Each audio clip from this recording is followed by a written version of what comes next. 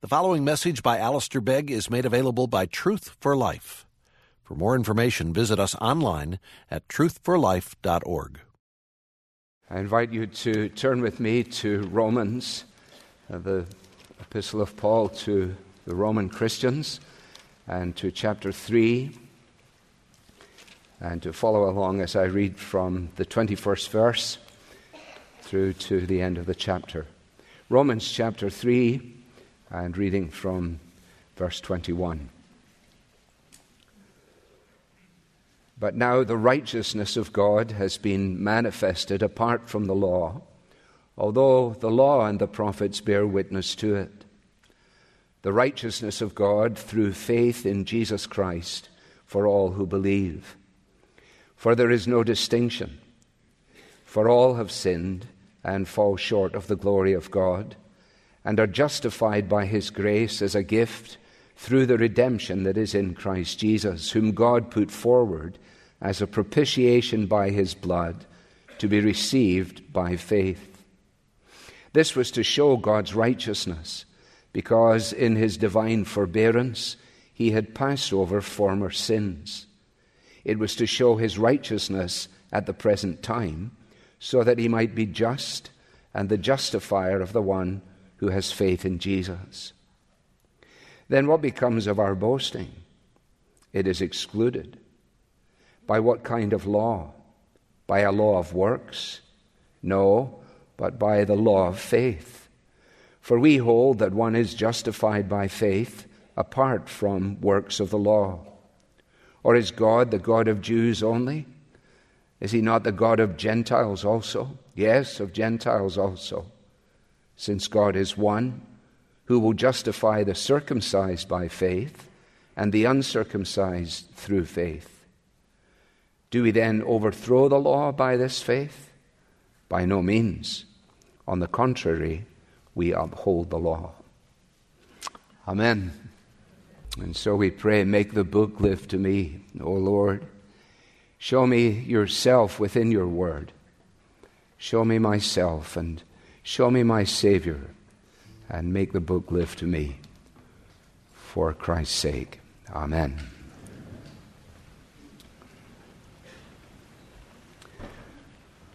Well, I think it's already obvious as I invite you to turn back to Romans chapter 3 that we have chosen to pause in our 2 Samuel studies to join many people, millions of people actually, around the world in celebrating the anniversary of this day in 1517 when Martin Luther nailed his thesis to the door of the castle church in Wittenberg. So in other words, we've decided to come far more up to date. Instead of being 3,000 years BC, we've come up to 500 AD. And I actually brought Luther with me this morning. He doesn't always make an appearance beside me here, but he sits with me on my desk on a daily basis and keeps a watchful eye on what's going on. What we're going to do this morning is just a very brief moment of history and then some very important theology. And if you're half asleep, I suggest you sit up and give yourself a little bit of a shake and make sure that you can make it all the way through to the end. I don't say that as a word of warning, but actually simply as a word of encouragement. The history, I think, we know. The work of the Reformation, as it is found in Luther's initiative, was not the work really of a disillusioned and grumpy Roman Catholic priest, but it was rather an attempt by this Roman Catholic priest to stir the church of his day to reject man-made rules, inventions, and regulations, and to restore or to rediscover the apostolic gospel. For it was that apostolic gospel which had so many years before thrust the early apostles out onto the streets of Jerusalem to proclaim this message of free forgiveness, and to do so with amazing effect. They were carried along, as one Scottish commentator puts it, carried along by a waft of the supernatural. But that had all been before, and many years of Christendom, if we might put it that way, had begun to get layered over the story of this Galilean carpenter and those who had become his followers and who had had their lives transformed by all that he had done on the cross. Luther himself, despite his intellect and despite his religious zeal, had found himself desperately in need of God. And he had gone to Rome on a spiritual quest. He set himself the challenge of taking 4 weeks to try and answer for himself the question, how could someone ever know that they had done enough to merit God's grace? Well, of course, they never could, and it was a time of great disappointment to him, because instead of losing his burden, instead of finding an answer to his question, all of these weeks of dutiful, earnest religious observance only served to deepen for him a sense of bewilderment. He goes back to his normal duties, and sometime later, in Wittenberg, for Luther, the lights go on. And the lights go on as a result of reading the Bible, as a result of coming for the first time in his life to understand what Paul is writing in his great theological treatise, namely his letter to the church at Rome. And he discovered for the first time in his life that righteousness, or a right standing with God, is not something that we are called to produce, but rather it is that which God has chosen to provide. That it is not to be earned by our endeavors, but that it is to be received as a gift. And so God lit a flame in the heart of Martin Luther, and it didn't stop with Luther, because the Reformation, or the restoration of gospel truth, spread then throughout Europe. John Knox in Scotland, Zwingli in Switzerland, Latimer and Ridley in England, Calvin in Geneva, and so on. And the reverberating theme that runs through it all is in the answer that is found in Scripture alone to the fundamental question, how does a sinner get right with God? How is it possible to know God? Now, Luther was the beneficiary of the work of another religious man who had spent the early part of his life believing that he would be able, if he simply improved his character and obeyed the law, he would be able to find himself in good standing with God. Well, that, of course, was the religious man, a Jewish religious man, Saul of Tarsus. Saul of Tarsus did not accept who Jesus was, and he didn't care what Jesus did. He did not understand that Jesus died on the cross so that men and women do not need to die for their sins. For the penalty of sin is death, and there is none of us who finds ourselves out with the character of the sinner. And some who are within sound of my voice right now are in the same position as Saul of Tarsus and of Martin Luther. In other words, religious people believing the idea that if we can simply do our best and improve our character, and if we've got a little bit of time left to try and work on it, because we would have to admit we haven't had a particularly good week, then it may be possible for us to be right with God. We're a bit like the man whom we encounter in the 8th chapter of Acts.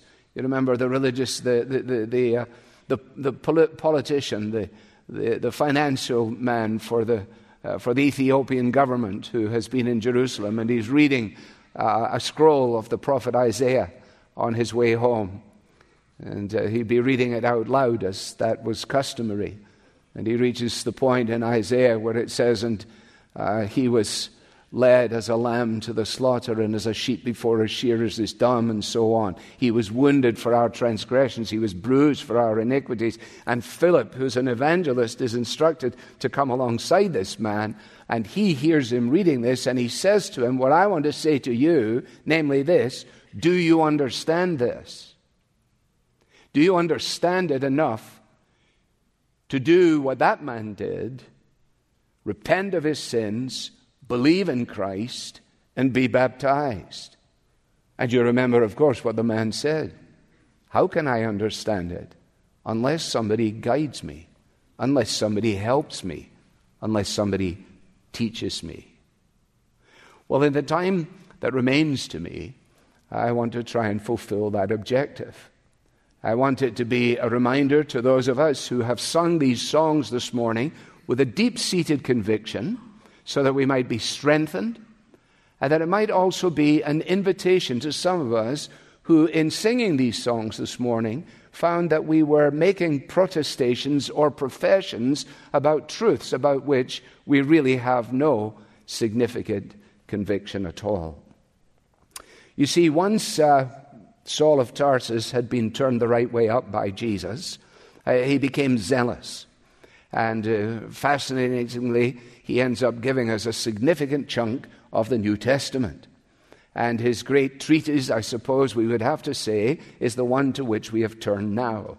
He introduces it, beginning his letter by letting the people in Rome know that he has been set apart for the gospel, that they should know that it is the gospel of God, that it comes from God, and it is the truth of God, that he is, he says, eager to preach it, eager to get to Rome to preach it, and that he is not ashamed of it, not a bit. Because, he explains, it is the power of God for salvation to everyone who believes, to the Jew and also to the Greek. And he then goes on into his letter to make it clear that this story is the story of faith from start to finish. We can't work our way through the entire gospel, you'll be relieved to know. But we do need to understand what he's doing, since we just all of a sudden started in verse 21 with that wonderful little "but now," which Paul is famous for, but now. In other words, there's a huge change. What is the change? What has he been doing? Well, he's used the early part of the letter to establish the gravity of the human condition. The gravity of the human condition. What is the great problem of humanity today? Well, some would say it is the problem of climate change. Some would say it's the absence of education. The problem for society today is the fact that we're not as good as we once were, and we need to be better. The problem may be satisfied by science. It may be dealt with in this way or that. The Bible says whatever's going on in all those areas, the gravity of the human condition is to be found, and you may read this for yourselves for homework, in the fact that by nature men and women suppress the truth about God. Suppress the truth. In other words, they say to themselves, no, I do not believe this. No, I will not believe this. Also, he goes on to say, and they seize for themselves or take to themselves substitute gods. Instead of worshiping God who has made them, they worship creations of their own imagination and their own design. They have, he says, we have chosen lies over truth. And as he lays that out, he says, and the implications of it may be seen in society. The implications of the condition of the structure of life, whether it is in the first century and the 21st century, has to be dealt with somehow. Why is it, after all this time, we find ourselves facing the same grave predicament as has been true from the beginning of time? Brother murders brother, children disobey their parents, society crumbles under the hand of adventuresome.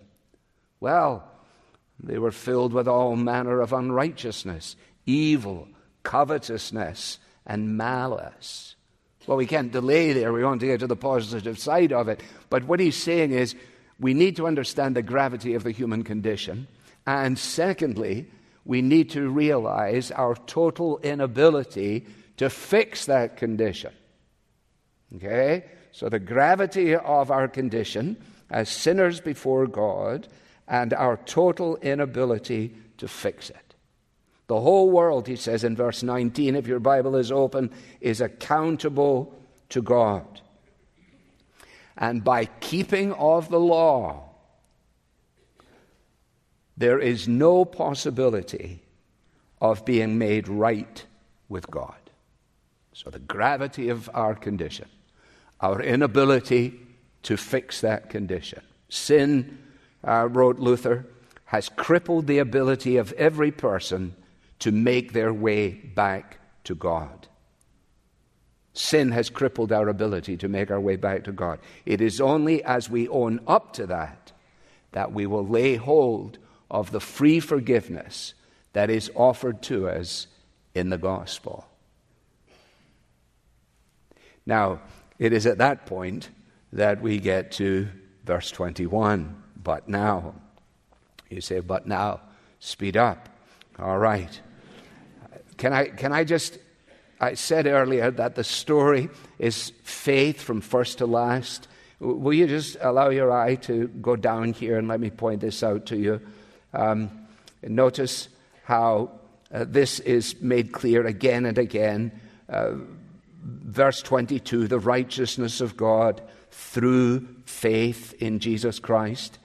Verse 25, the propitiation by his blood to which we'll come to be received by faith. It was to show his righteousness at the present time so that he might be the just and the justifier of the one who has faith in Jesus. He's then going to go on into chapter 4. Don't worry, we're not going there.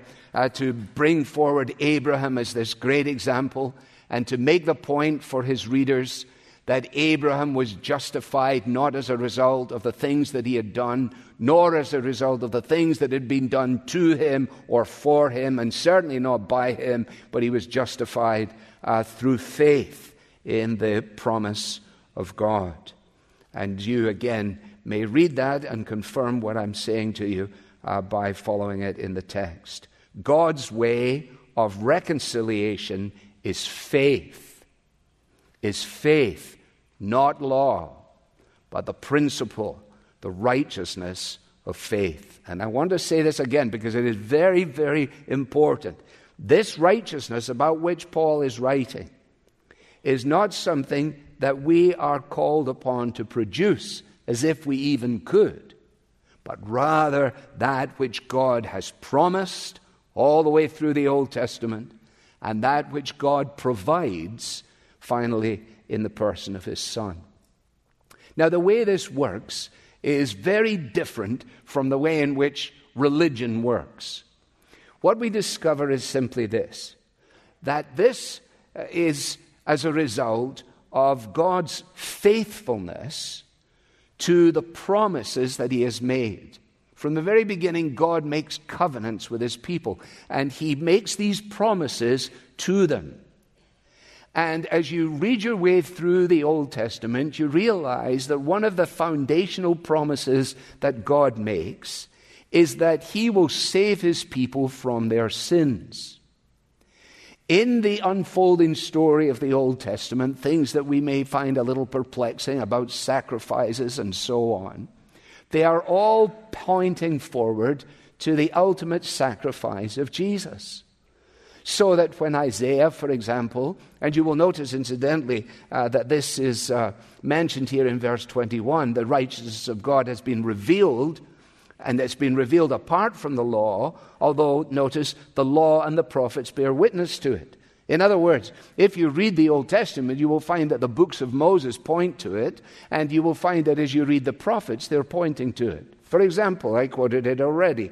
All we like sheep have gone astray, writes Isaiah the prophet. Each of us has turned to his own way, Everybody's doing their own thing. Everybody's deciding their own decisions. I'm going to rule my own life. Each of us operates on that basis by nature. I'm not going to have my mother tell me anything. I'm not going to do what you say. I'm a teenager. I have my own future to deal with. I don't need to pay attention to that, and certainly not to an imaginary God. All we like sheep have gone astray. Each of us has turned to his own way. But the Lord has laid on him the iniquity of us all. Now, the people in the prophet's day were saying, well, who is the him? Who is this? In fact, when Peter writes his letter, he says that if you think about this, what you have are the prophets standing on their tiptoes, pointing forward in their writings and looking to see if they can see who is the one who is to come. And furthermore, he says, and the angels are hanging from the ramparts of heaven, looking down to see how the promises of God will be fulfilled and how the promises of God will be accepted. The good news of the gospel comes in the form of a promise. I know very little about a lot. And a lot that I know very little about concerns Greek mythology and Roman literature. But I know this, that when you read Greek and Roman literature in relationship to humanity's interaction with their gods, small g, what you discover is human beings seeking to gain acceptance with their gods by making promises to them. If I promise this, if I promise that, if I do this. Read the Bible and what do you discover? The absolute reverse. The story of the Bible is a story of a God who makes promises to us and then calls us to believe that he keeps his promises. There you have it. Luther, if I can do this, if I can do that, if I can keep this, if I can secure that. And the light goes on. I've got this upside down. This sounds like it is something that I must do. And then he discovers, no, this is something that God has done. See now what God has done. Sending his only Son, Christ, the beloved one. Now notice the comprehensive nature of this, and I'm just moving through this text. I'm not working phrase by phrase. You'll have picked that up already. We have already said what verse 23 says, that all have sinned without exception. We've missed the mark. We're short of the target. We've transgressed the rules. We have rebelled. All of us. But this good news is not for a certain group. This good news is for all who believe. Verse 22. All have sinned, the human condition. All who believe are on the receiving end of the promise. Now, at the heart of this, of course, is justification. And you will notice that that is what is described there in verse 24. And this, of course, is what Luther wrestled with. And this is what the Bible says. Paul says we are justified by his grace as a gift. Or down in verse 26, that he is just, and he is the justifier of the one who has faith in Jesus. He's not the justifier of the one who has done his very best. He is not the justifier of the one who is strict in their religious adherences. He is the justifier of the one who has faith in Jesus. We've quoted from the Heidelberg this morning. Let's have a little from the Westminster Confession. Justification, an act of God's free grace, wherein he pardons all our sins and accepts us as righteous in his sight, only for the righteousness imputed to us and received through faith alone. How much righteousness does somebody need to be right with God? Perfect righteousness. 100% on the test. Any takers? No, then we must look to one who had 100%. That's exactly right. In the 2nd century, somebody penned these words, "Oh, sweet exchange, that the wickedness of many should be hid in a single righteous one, and that the righteousness of one should justify many transgressors." Now, understand this carefully. Justification is not an experience in us. Justification is what God has done for us and is the basis of our confidence about what will happen to us. For we must all appear before the judgment seat of Christ. On what basis do you plan on standing there? What are we planning on saying in the Fort Lauderdale evangelistic question when they went from door to door? If you were to die tonight and God was to say to you, "Why should I let you into my heaven?" what is your answer to that question? You see, Luther's answer was, "I'm a Roman Catholic monk. I'm an intelligent person. I'm doing my best. I'm a religious man." But it didn't answer the longings of his heart. It didn't grant him forgiveness. It didn't give him peace with God. It didn't allow him to sleep at night. No, the thing that changed it all, this was the sweet exchange.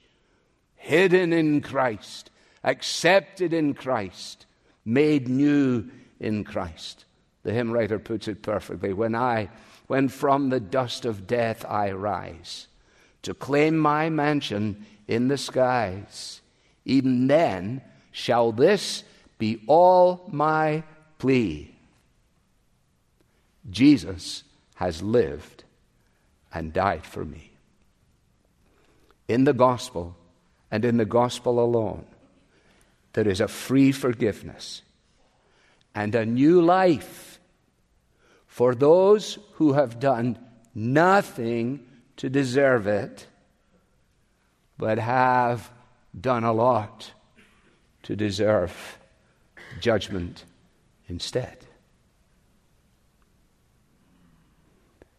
The divine exchange that is at the heart of the gospel is what makes it the gospel. It is, in theological terminology, substitutionary atonement.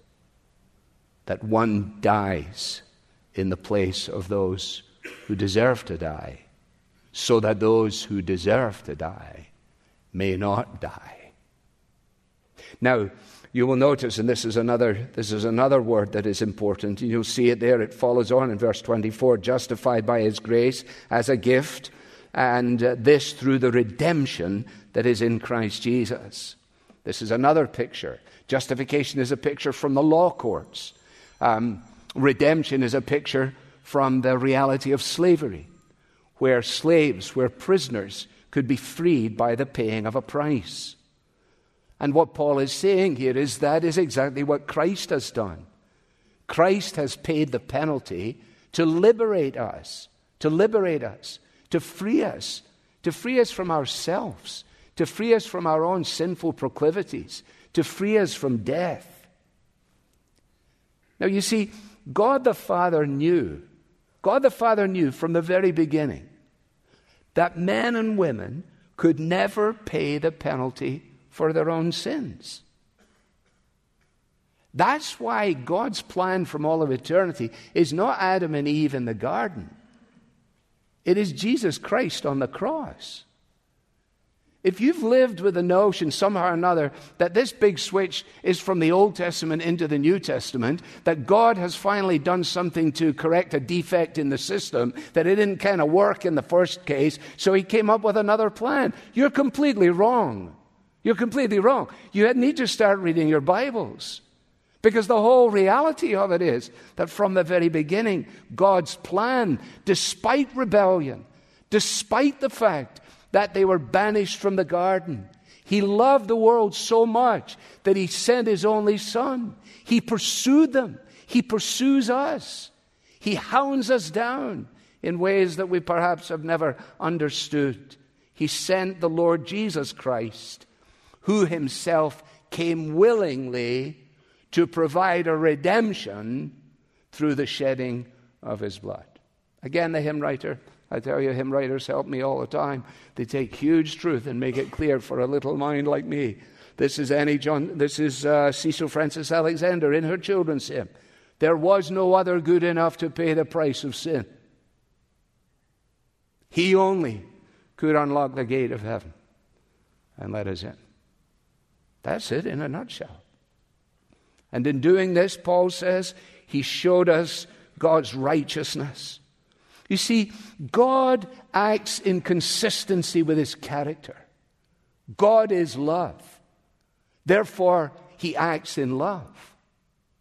God is holy. Therefore, he acts in holiness. God is just. Therefore, he acts in justice. And what Paul is doing quite masterfully here is pointing out that it is here that the love of God and the justice of God are combined. The penalty demanded by the law is not set aside. It is paid for by Christ. You see the nature of the gospel?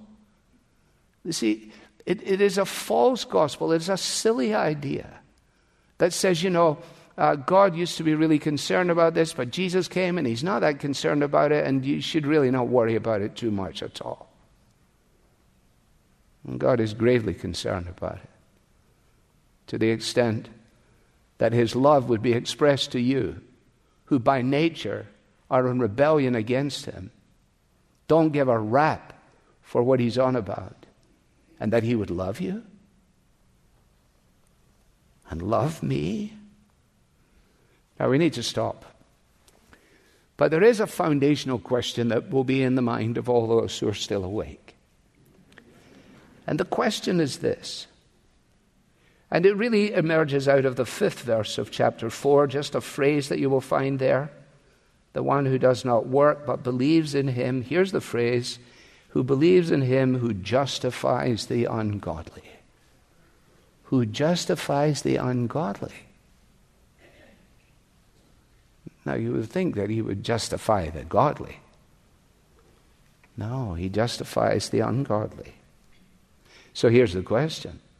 How can God justify the ungodly while remaining consistent with his own character, while showing his own righteousness?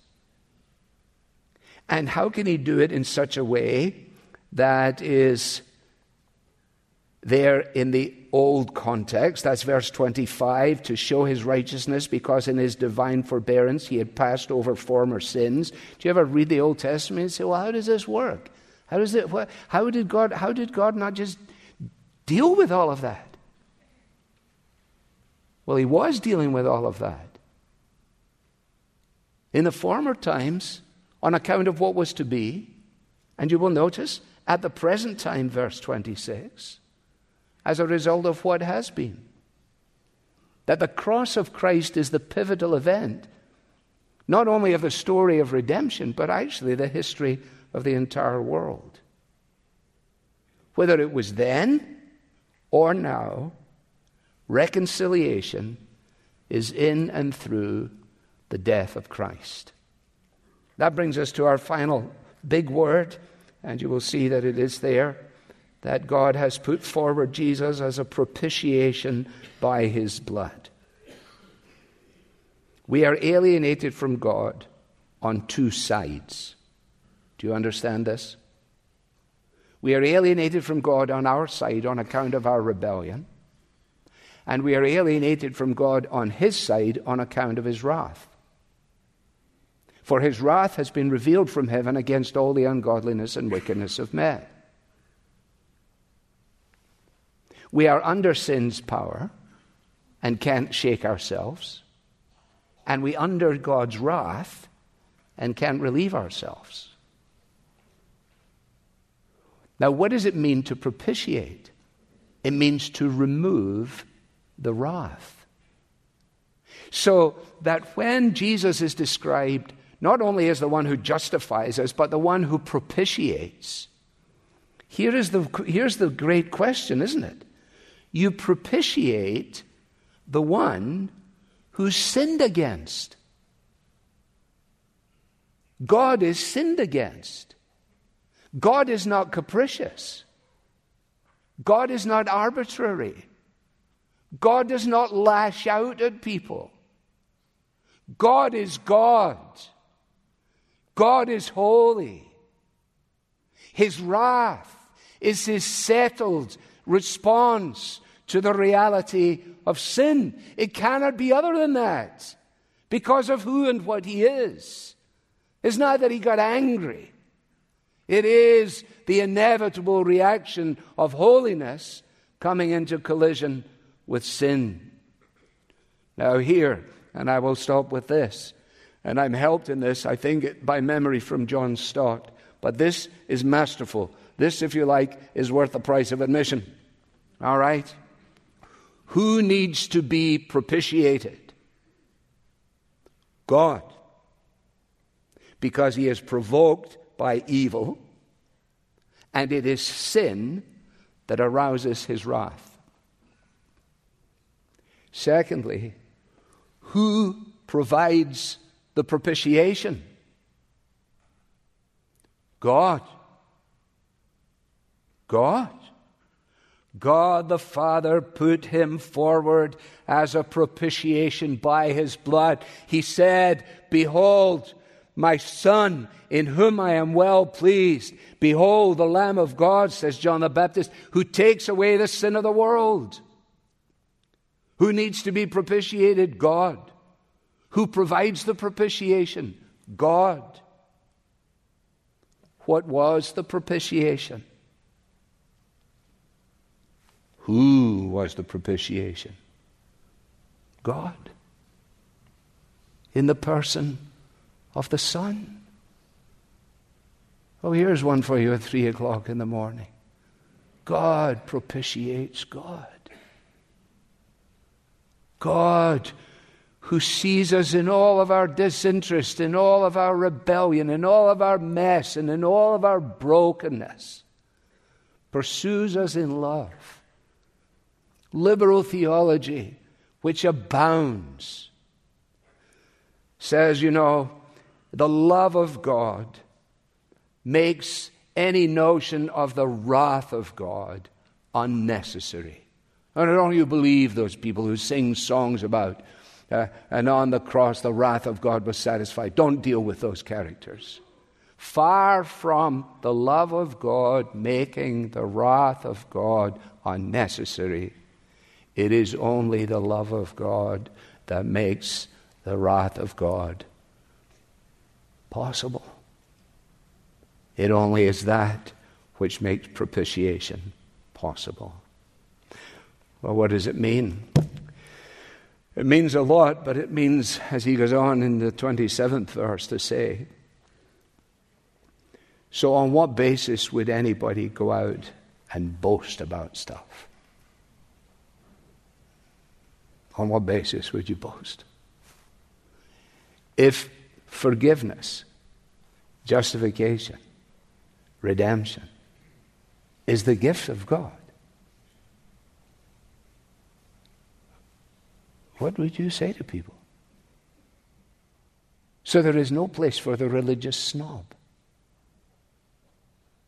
So not only is our boasting excluded, but our proclamation is defined for us. And what he's going on to point out is, it doesn't matter whether you're Jewish or whether you're a Gentile, whether you're a circumcised Jew or an uncircumcised Gentile, whether you're like Abram or whether you're like David. We're all in the same position, he says. For all have sinned. And yet, the message that Luther discovered, which the Reformed Church in subsequent centuries has continued to proclaim, and which we, together with them, seek to proclaim, is simply this: Karl Barth, who was a great theologian from the 20th century, the beginning of the 20th century, was once asked in a Q&A session after he'd made some big theological address, said to him, "Dr. Barth, what is the greatest truth you have ever thought, that you have ever learned?" And if you've made an attempt at Karl Barth's dogmatics, you know he had a lot up there.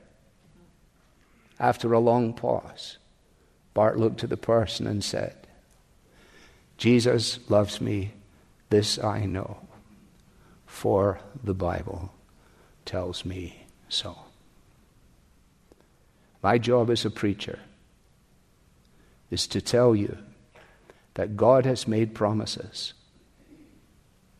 and to urge you to believe that He keeps the promises He makes to all who have faith in Him.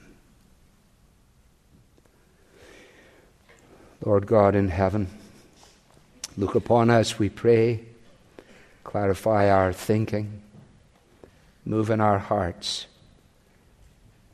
Convince us of the wonder of your promise that whoever comes to you, you will never turn them away.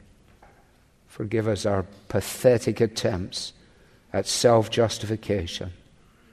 Forgive us, Lord, for hiding behind our respectability, or for standing so far back because we've convinced ourselves that we are the one pathetic person that has somehow or another eluded your loving initiative. It cannot be. Forgive us for coming to a morning like this, the 31st of October 2021, and as the Spirit of God works within our hearts, saying to ourselves, well, we'll get back to this on some other occasion. After all, there are pressing matters at hand. Show us, Lord, please, that now is the accepted time, that, behold, today is the day of salvation. And in Christ's name we pray. Amen.